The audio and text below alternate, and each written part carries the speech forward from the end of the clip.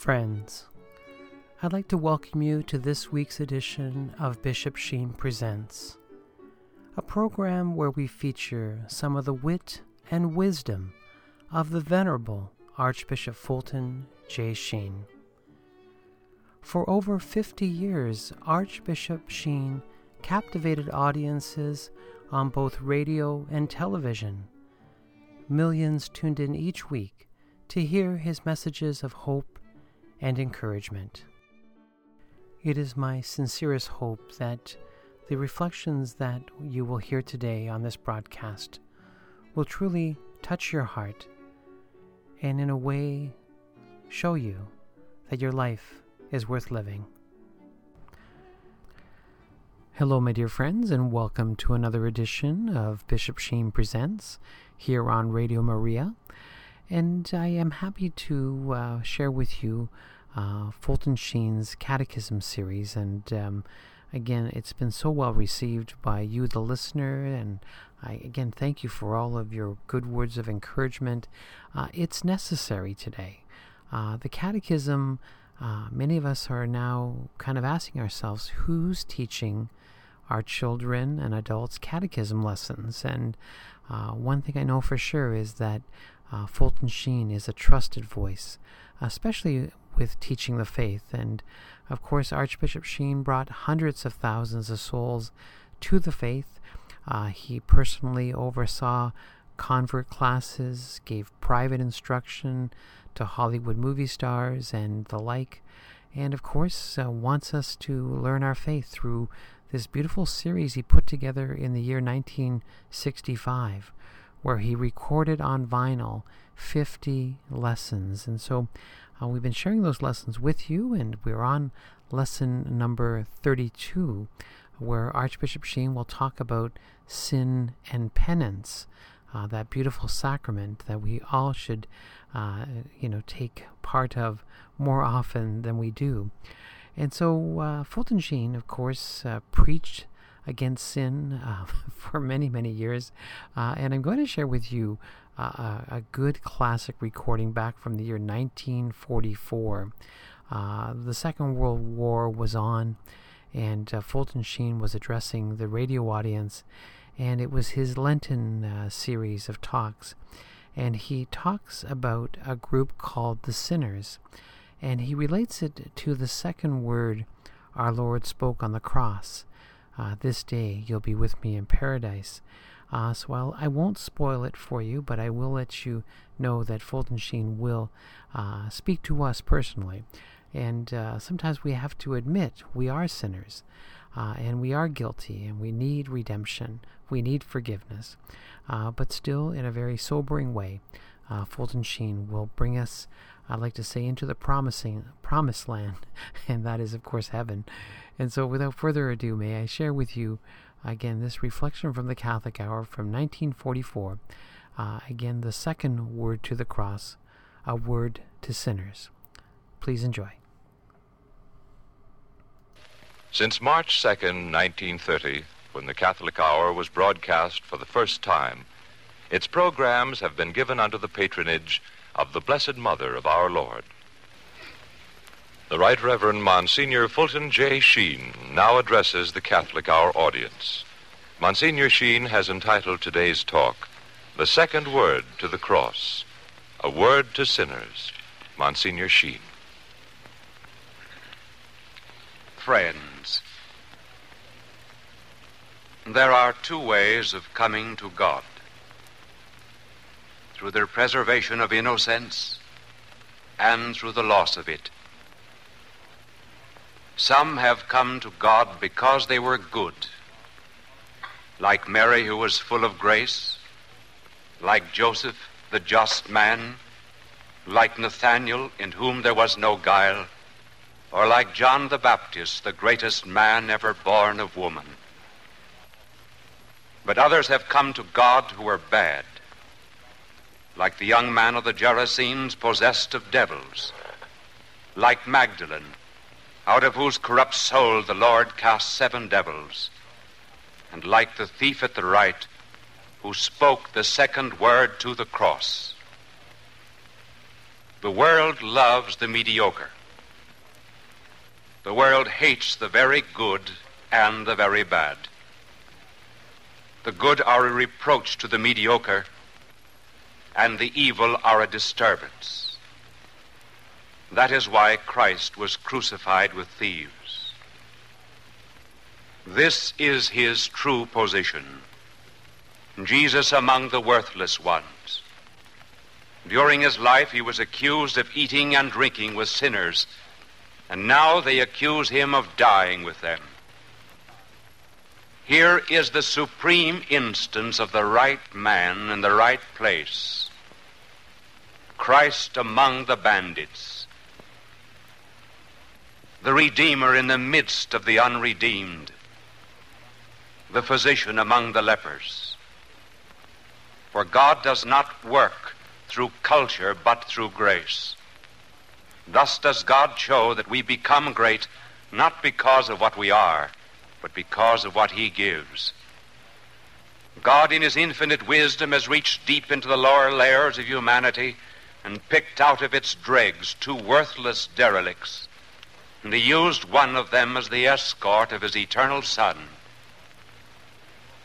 At the beginning of the crucifixion, both thieves cursed and blasphemed the Savior. But suddenly the soul of one of them, the thief at the right, lighted by fires from that central cross, turned to a king who was being mocked and asked to be one of his subjects.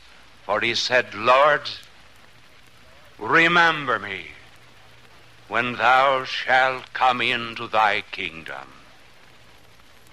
Lord. He called him Lord. A real king is so easy to approach. Remember me. There was a touch of humor in asking God to remember. God had remembered him before he was born. That is why he was immortal. God had been following his souls down the corridor of time, and now this pursued us, the pursuer, to remember. When thou shalt come into thy kingdom. How did the thief know he had a kingdom? Maybe the crown of thorns spoke of a diadem, the crucifixion of a coronation, the nails of a scepter, and the blood of royal purple. We can never judge people by the way they are dressed. No prayer to God is ever unanswered. And so from the central cross there flashed back, this day thou shalt be with me in paradise. This day. Evil has its hour, but God has his day. Thou, he calleth his sheep by name. This was the foundation of Christian democracy, the value of a person. The soul of an outcast is of such value that the eternal word addresses him in the second person singular, thou. Shalt be with me in paradise. I wonder why he said in paradise. To be with him is paradise. The mob on Calvary asked him to come down from the cross, and the thief asked to be taken up. The masses would have believed if he preached a religion without a cross. But the thief found his faith by hanging on a cross. This is the supreme instance of one bringing good out of evil. It is doubtful if the thief would have found goodness otherwise. Why is it that this thief found salvation? It can only be because the capacity for conversion is greater in the really wicked than in the self-satisfied and complacent. The very emptiness of souls of the sinners is in itself an occasion for receiving the compassion of God. Self-disgust is the beginning of conversion, for it marks the death of pride. And may it not be that the conversion of the good thief is the key to the conversion of the modern world. Men will return to God in this world, not just because they are good, but because they recognize that they are evil. In this modern day, men will come to God through evil rather than through goodness. Or shall we say, they will come to God through the devil. Countless are the instances mentioned in the gospel of those who came to God after Satan was driven out of their souls. The French revolutionist Sorel predicted that the basic problem of the 20th century would be the problem of evil. And everyone knows this is the century of evil and insanity. The 19th century foreshadowed this in one of its most outstanding writers, Dostoevsky, the Russian, who believed that the world would be saved after it had passed from Antichrist to Christ. An English philosopher in our own day makes this typical modern approach of finding God in the very midst of evil. None of the explanations given by his contemporaries concerning evil are satisfactory to him. The socialist explanation of evil in terms of economic inequality and injustice he rejects. Very aptly he says, for if poverty is the root of all evil, then money must be the source of all virtue. And then he rejects the psychological explanation of evil, which attributes evil to suppressed desires and thwarted sex libidos, all of which, according to the modern mind, could be abolished by popularizing aesthetics and by extending the blessings of the machine and the ballot. And he asks himself, was no rich man ever cruel? Was no unrepressed man ever tyrannical? Was no self-expressive child selfish? Evil is not merely a byproduct of unfavorable circumstances. It is so widespread and so deep-seated that one can only conclude that that which religion has taught is true, namely that evil is endemic in the heart of man. And that it is. It is in our blood. It flows through our veins. It gives life to the brain when it thinks evil. It energizes the will when it kills. It fires the muscles when it drops bombs. And it persecutes the prayerful. In the face of that evil which is endemic in the human heart, this truth finally emerges. To overcome evil, we must begin to recognize that it is evil.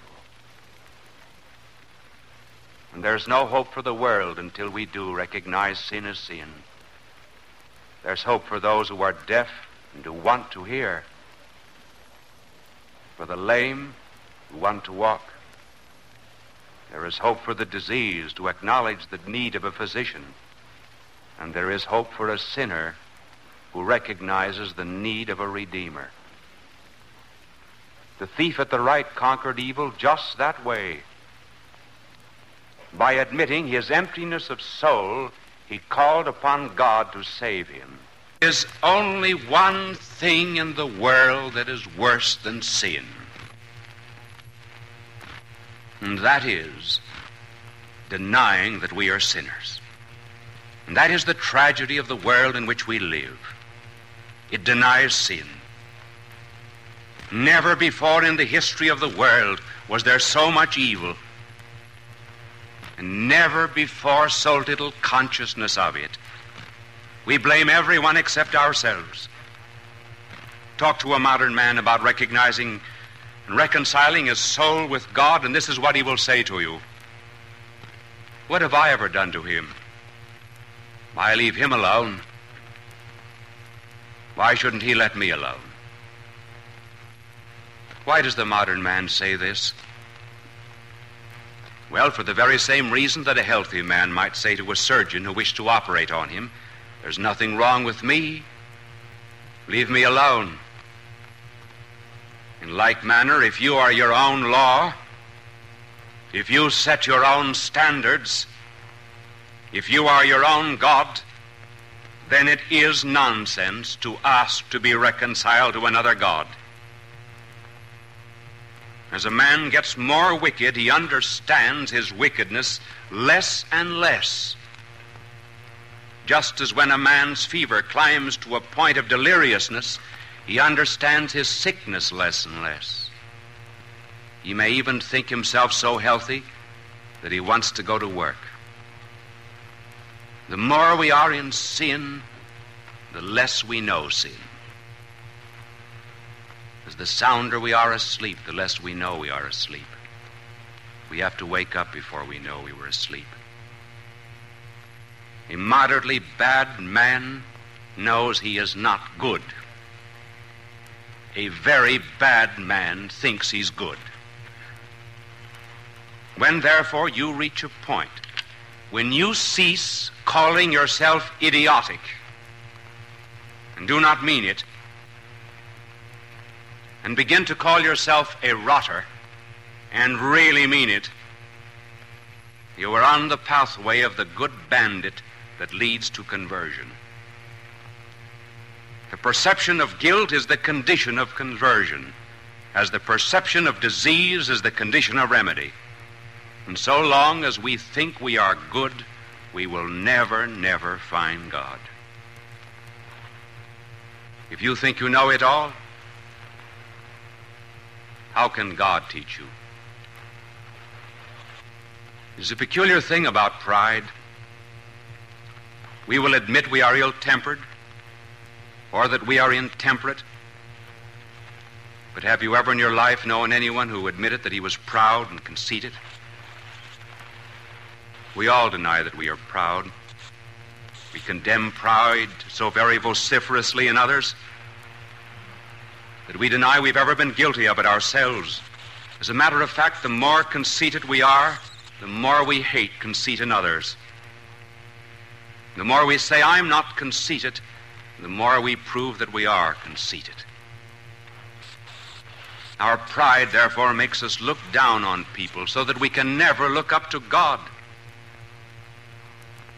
And in order to look up to God, we needs must do two things. First, we must humble ourselves. And that is why Sunday after Sunday, we ask every Jew and Protestant and Catholic in our radio audience to set aside an hour a day for prayer and contemplation. I wonder how many of you are doing it. Catholics every morning should attend Mass and extend that morning Mass a half an hour and complete the Holy Hour. And then the second thing that we must do is we must live in humble service of our fellow men. And to cultivate that, we have published this little book entitled Friends, the purpose of which is to induce us to be friends with God and friends with ourselves, friends with Catholics, friends with Jews, and friends with Protestants. The very moment we stop strutting and posing and begin to see ourselves as we really are, then in our humility we shall be exalted. Let us therefore examine our conscience. Ask ourselves not how much we know, but how much we do not know. Not how good we are, but how bad we are. Let us judge ourselves not by the knowledge we possess, but by our consciences. Not by our education, but by our habits. Not by our politeness, but by our hearts. As soon as we feel a great void in our souls and realize that because of our sinning we are no longer our own, and acknowledge that we are still thirsty at the border of a well, and admit that we have played the fool, and that our follies of the years mount up in their dark arrears, then out of a dark and swampy soul we cry out with the thief, as all Catholics do when they go to confession, "Bless me, Father, for I have sinned." I am a sinner. Such is the beginning of salvation. And in that beginning we say to our Lord, there are two things, dear Lord, which are not in your treasury, rich as you are. My sins and my sorrow. Make them thine, as thou didst make the sins and the sorrow of the thief thine. The thief died a thief, for he stole paradise. And if we win paradise, it will be because we are thieves too. For we will never deserve what we got, the God of everlasting love. And so, as a sinner to sinners, I say, may God have mercy on our souls. God love you. You are listening to Radio Maria, a Christian voice in your home. I'm your host, Al Smith, and I want to thank you once again for joining me for this opportunity to learn our faith together and to just make sense of it all.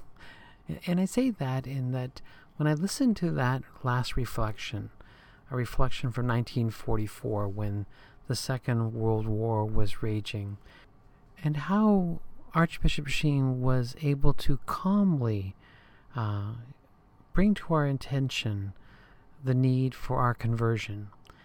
You know, he talked about how the good thief asked for the right thing. He asked to be taken up, not to be taken down. Of course, his fellow thief was saying to our blessed Lord, if you be the Christ, then take us down. Yet the good thief was saying, Lord, remember me. Remember me when you enter your kingdom. And do we ask the Lord to remember us? Or are we looking for the easy way out, asking to be taken down?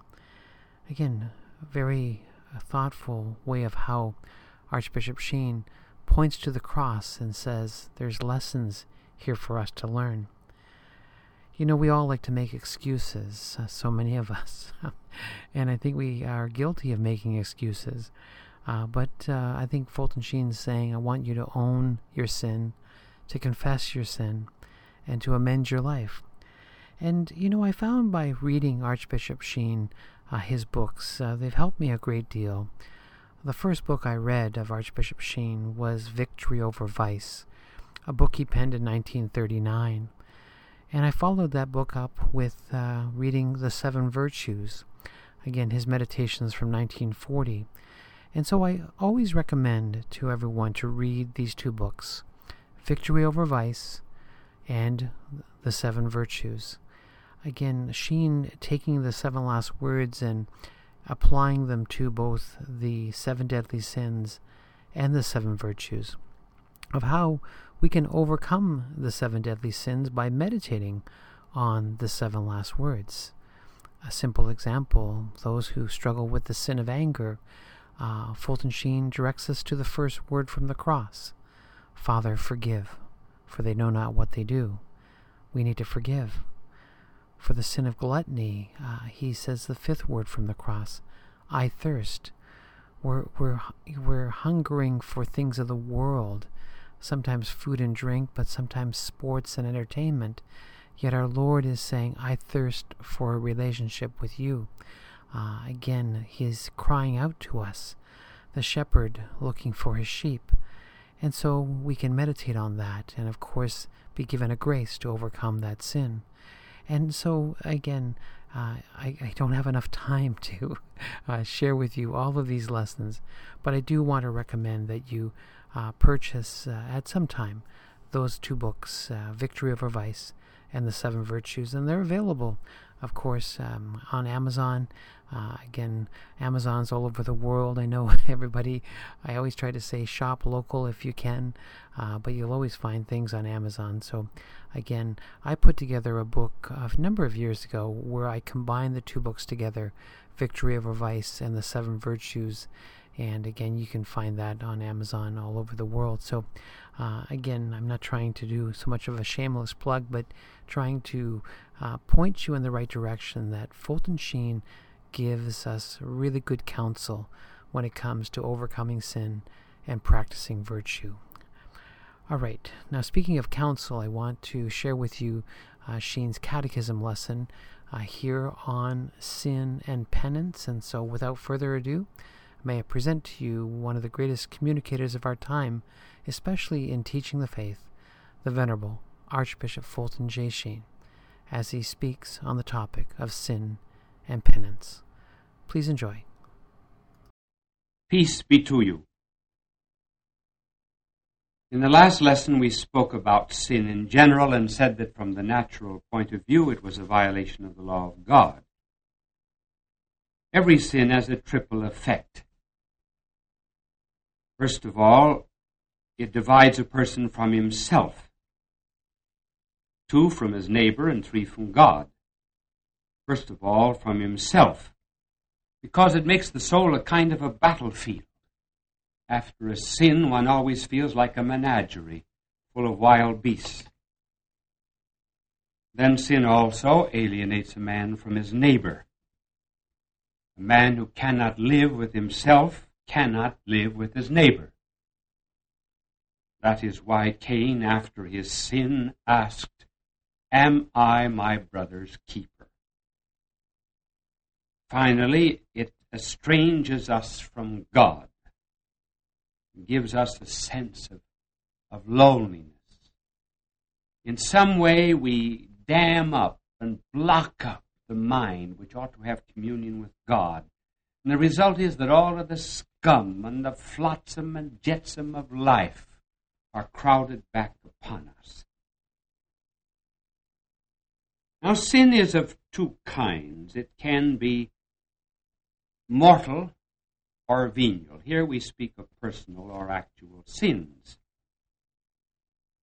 The difference between the two is very easy to understand. We speak of someone receiving a mortal wound in the physical order. Namely, it is one that kills him. If, however, he is not seriously wounded, that would be equivalent to a venial sin. Now, in a mortal sin, and for those who are in the supernatural order, grace is killed. Divine life is extinguished. That is why, in the supernatural order, a mortal sin is not just a violation of the law of God, it is a crucifixion. As we read in the Epistle of the Hebrews, would they crucify the Son of God a second time? Sin is the second death, because it's the death of divine life. It is very much like a tree being blasted with lightning. And when we fall into mortal sin, we lose all of the merits that we gained before, though we can regain them after a sacramental confession, just like a tree can revive in the springtime after a very hard winter. A venial sin, we said, is one that does not kill the divine life, but just simply wounds it slightly. It is something like the tensions between friends that endanger the friendship, but never completely break it. But really, when one loves, one does not make so much a distinction between mortal and venial sin. It is quite wrong to say, "Oh, is it a mortal sin? If it is, I will not do it. If it is a venial sin, I will." Really, when you love someone, you never make any distinction between a mortal and venial sin. A husband, for example, does not make any distinction if he loves his wife, of slapping her face, giving her a bloody nose, or biting her ear, or slitting her throat. All of them are quite inconceivable to him, simply because he loves her.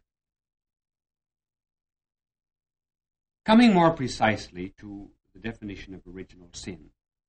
In order that there be, or I mean mortal sin, not original. In order that there be a mortal sin, 3 conditions must be fulfilled. 1, there must be grievous or serious matter.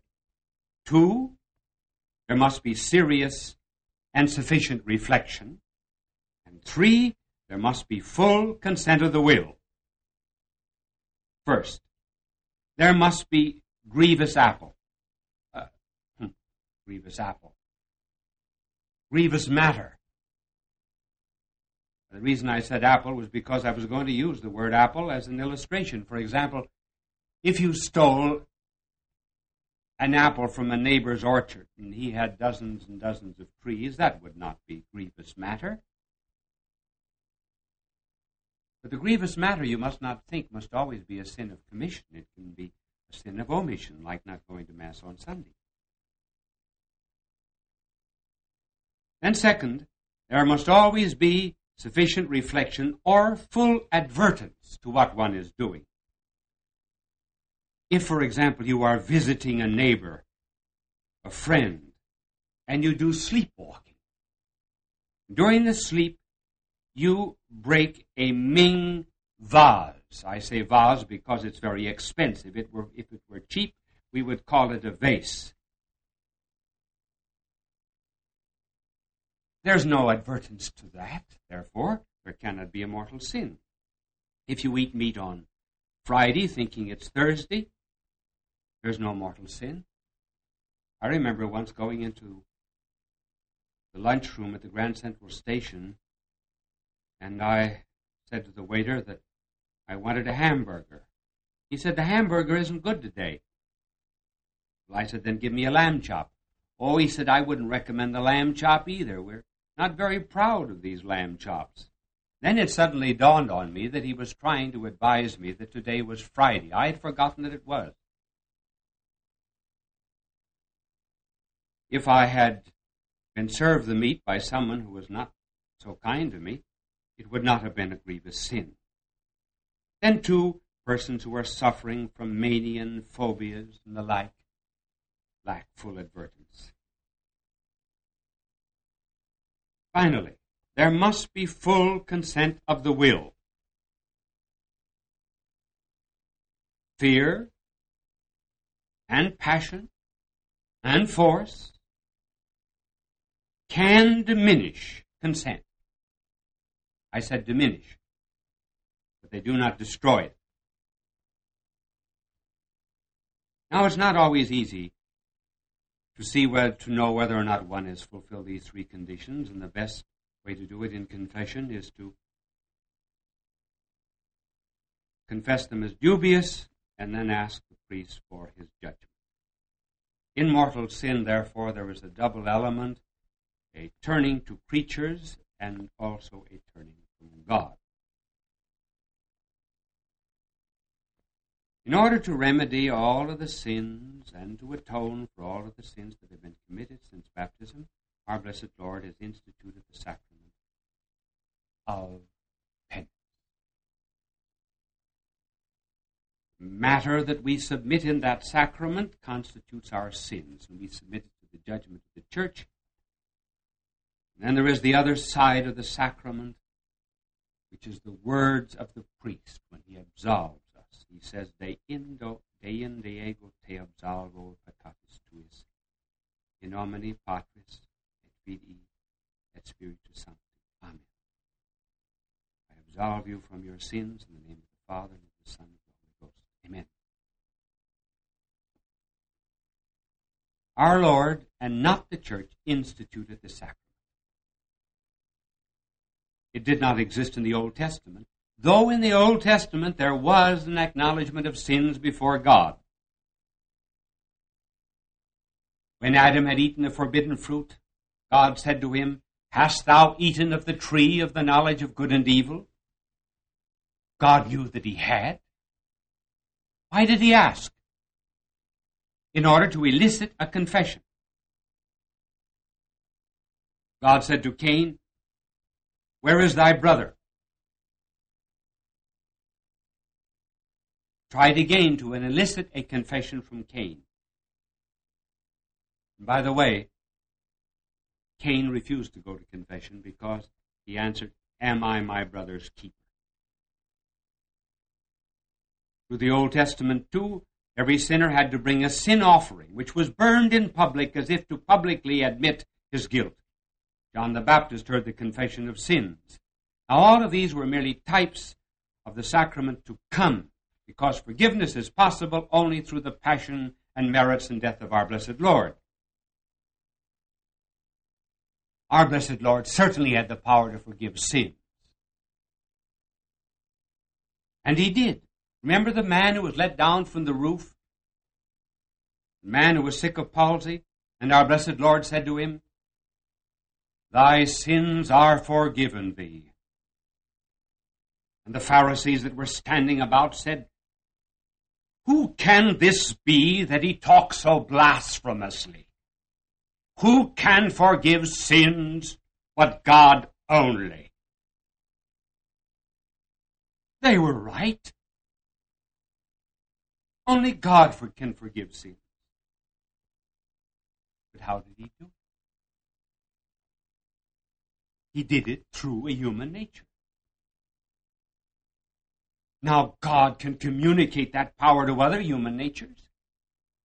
Didn't he communicate that power of forgiveness to his church? He conferred it on Peter when he gave him the power of keys. And he said to Peter, "Whatsoever thou shalt bind on earth is bound in heaven. And whatsoever thou shalt loose on earth is loosed in heaven." That power that was given to Peter alone is ratified in heaven. But our blessed Lord also gave to Peter and the apostles an extension of that power. Only to Peter were those words said. But to Peter and the apostles after the resurrection, our blessed Lord said, as he breathed on them as a symbol of the Holy Spirit, "Receive the Holy Spirit. When you forgive men's sins, they are forgiven. When you hold them bound, they are bound."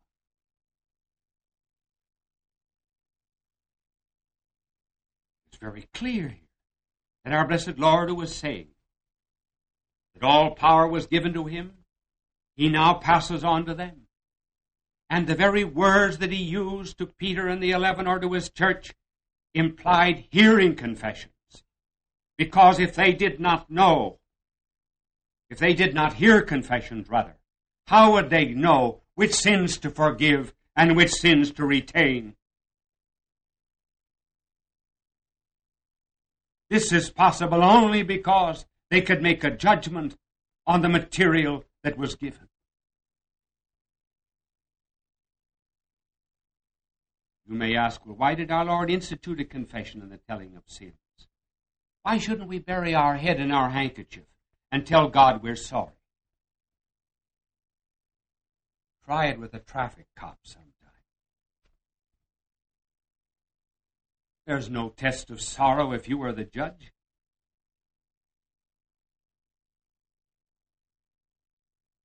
Just suppose we did that for every other court in the world.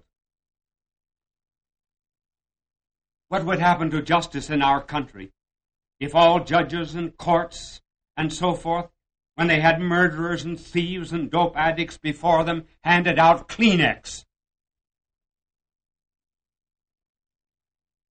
Sin is pride. And the telling of it is a humiliation and therefore a reparation for the sin. Furthermore, in the natural order, does not a hurtful thing hurt more if it is shut up? A boil? A tooth that aches? We lance boils. Why? In order to release the pus. So our Lord said he would land souls in order to release the evil that was in. And does not nature also suggest that as soon as the stomach takes into itself any foreign substance, something that it cannot assimilate for the general good of the body, it throws it off? The soul, too, has that instinct. It wants to throw off everything that is harmful to it and its destiny. From another point of view, when a sin is avowed, it loses its tenacity. It is seen as it is in all of its horror. If we suppress a sin, and how many are doing that today, it comes out in complexes. There is a normal way for sin to come out, just as there is a very normal way for toothpaste to come out of a tube of toothpaste. Now suppose you keep the cap on, and you squeeze and squeeze the tube. Where's the paste going to come out? You do not know. But in any case, it's going to be messy. Now, when we keep the cap on our soul and do not allow what is in us to come out as it normally should, when we suppress guilt, then it begins to come out in 1,000 curious ways. And they are all abnormal.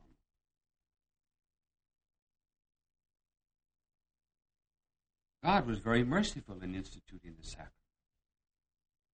But you may ask, very well, but why should I confess my sins to a priest? Maybe he's not as holy as I am. That could be very true, because we hear the confessions of many saints. But though you are holier than the priest, you have not more powers than the priest. You may be a far better citizen than the mayor, but he has powers which you do not have. Our blessed Lord gave the power to his church, did not give it to people. That is why a priest is the authorized minister of the sacrament. And furthermore, it is not the priest who absolves. A man cannot forgive sins. The priest in the sacrament is only the instrument of Christ. He gives and loans our Lord his voice. It is Christ who forgives, and the words of absolution means, I, Christ, absolve you from your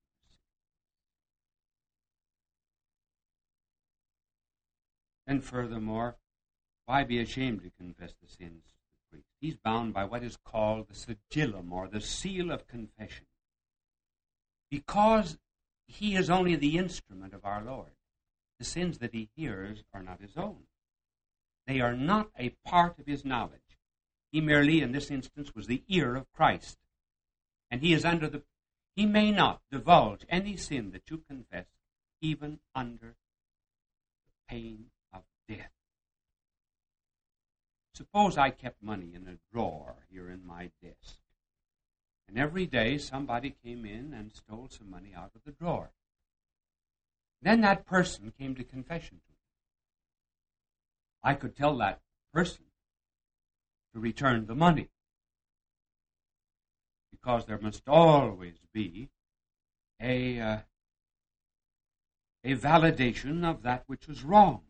But because I learned something in the confession, namely that that person stole out of my desk, I would never again be allowed to lock the door of that desk. None of your sins will ever be told, nor can we even speak to you about them outside of confession. If you, for example, come in and say that you stole money, I could not go up to you afterwards and say, oh, say, remember you told me about the money that you stole from that pickle factory? Did you ever return it? That information is not God. Then another reason for confessing sins to a priest is this. No sin is individual. It hurts neighbor, And if we belong to the mystical body of Christ, it in some way diminishes the charity of the mystical body of Christ. Every sin hurts the church. And because, therefore, every sin in some way involves the mystical body of Christ, it is fitting and becoming that a representative of the mystical body of Christ restore you again to its unity and to its fellowship. In the early church, even the penances were public. In order to indicate that there was in some way, and in a very serious way, an injury done to the kahal, the mystical body of Christ, the church.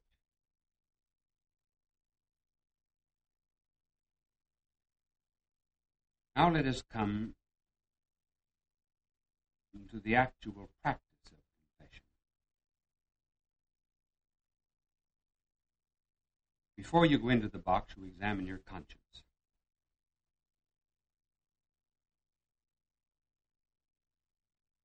When you examine your conscience, you begin with a prayer to the Holy Spirit to enlighten it. Remember that it is only in the face of God, and in particular before the crucifix, that we discover our true condition.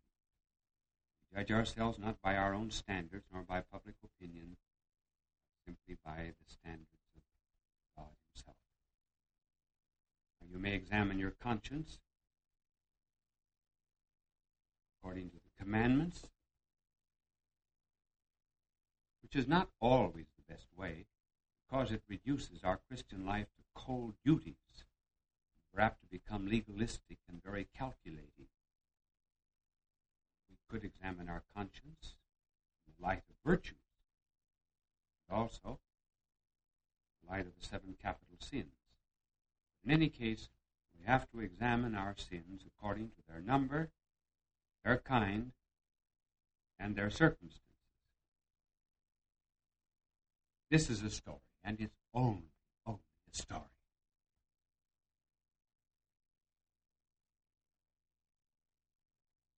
One day, a group of lumberjacks of Canada came to confession. They had not been to confession in about 10 years or more. They all lined outside of the box, one after the other. The first one went in. He had not examined his conscience. So he said to the priest, "Father, I've committed every sin a man can commit." The priest asked, "Did you ever commit murder?" "No," he said, "I did not. That is one sin I never committed." "Well," said the priest, "now you go outside of the box and examine your conscience again. Number, kind, and the circumstances of sin." As he went out of the box, he saw the long line of lumberjacks outside, and he said to them, "No use tonight, boys, just hearing murder cases." Then, too, when you confess sins, you never involve any other person. You cannot, for example, say, "I was angry, but you ought to know my wife." What a lazy old gossip.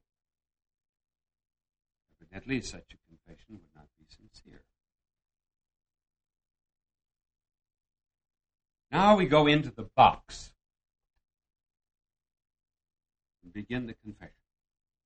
As soon as we go in, we kneel down, we bless ourselves and say, "Bless me, Father, for I have sinned." Then we state how long it has been since our last confession. It has been 3 weeks, it has been 2 weeks, it has been a month, it has been a year, it has been any definite period of time. Suppose now we will have someone who has not been to confession in 50 years. Suppose he's 80 years old. Now, what kind of a confession can he make? He cannot remember all of the number of sins, the like. Well, his confession might be something like this. You'll notice how brief it is. Father, it has been 50 years since I last went to confession. During 20 years of my life, I never went to Mass. I never frequented the sacraments. I never made my Easter duty. I did not fast. Many times a day I took in the name of God falsely. I used it falsely. I also took false oaths in court about 5 times. I was disobedient in a very serious way to civil authorities twice. I assisted at abortion twice. I murdered once. I was an alcoholic for 10 years. I had immodest thoughts, certainly every day for about 30 years. Immodest actions with myself many times for about 10 years. While living with my first wife, I was guilty of adultery many, many times, certainly over a period of 3 years. While my first wife was living, I married again. So I lived in adultery for about 5 years. She is now dead. During this time, in business, I cut corners. I underpaid my employees. I thought only about making money. I never gave to any charities, except when I was forced to, out of public shame. I particularly regret once refusing to send $100 to the Holy Father for the missions of the world. And I had plenty of money. I gave myself over to an excessive spirit of amusement. Theaters, dinners, parties. I can never recall once in my life ever having helped anyone in distress. I never gave up my evening once to help the church. I completely neglected my wife as regards esteem and affection. I never sent my children to a religious school. I let them do as they pleased. And I became angry at them for their impiety. And now I am suffering from that. For these and all the sins of my past life, those which I do not remember, but as God sees them, I ask the pardon of God and you, Father. That is a confession of a man away about 50 years.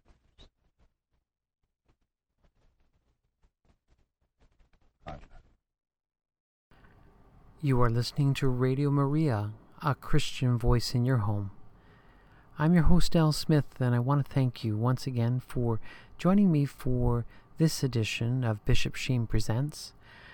May I direct you to our website that is simply titled bishopsheentoday.com, and we've tried out of a great labor of love just to put as much Fulton Sheen as we could find on the internet onto this website. Again, over 100 of his videos from his television series Life is Worth Living, a number of his lectures. If it was, again, presented by Fulton Sheen, we've tried to find it and post it on the website. And you can watch these videos absolutely free and just click on the link and enjoy, again, the wit and wisdom of Archbishop Sheen. Of course, the radio archives, we've been on Radio Maria now since 2017, and of course been sharing Archbishop Sheen's wisdom all over the world, and we say hello to all of our friends listening in the Philippines and Australia, the United Kingdom, of course the United States and Canada, and whoever may be tuning in on our social media feeds on iTunes and Stitcher and Podbean. The list continues to grow, so thank you for that. And of course, the digital downloads are available on our website, bishopsheentoday.com. And of course, there's this great selection of books. We've tried to make as many of these books available to you. I had mentioned the book Victory Over Vice and the Seven Virtues, available through Amazon. But again, I think Fulton Sheen, he wrote on so many topics. There's something for everyone. So may I invite you to add a few books of Archbishop Sheen into your own personal library. And again, you can source those books through bishopsheentoday.com.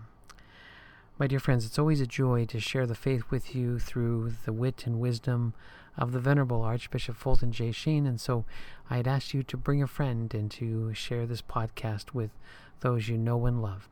And so until the next time that we meet, may the good Lord continue to bless you and keep you. May the Lord let his face shine upon you and be gracious to you, and may the Lord look upon you kindly and bring you peace. God love you.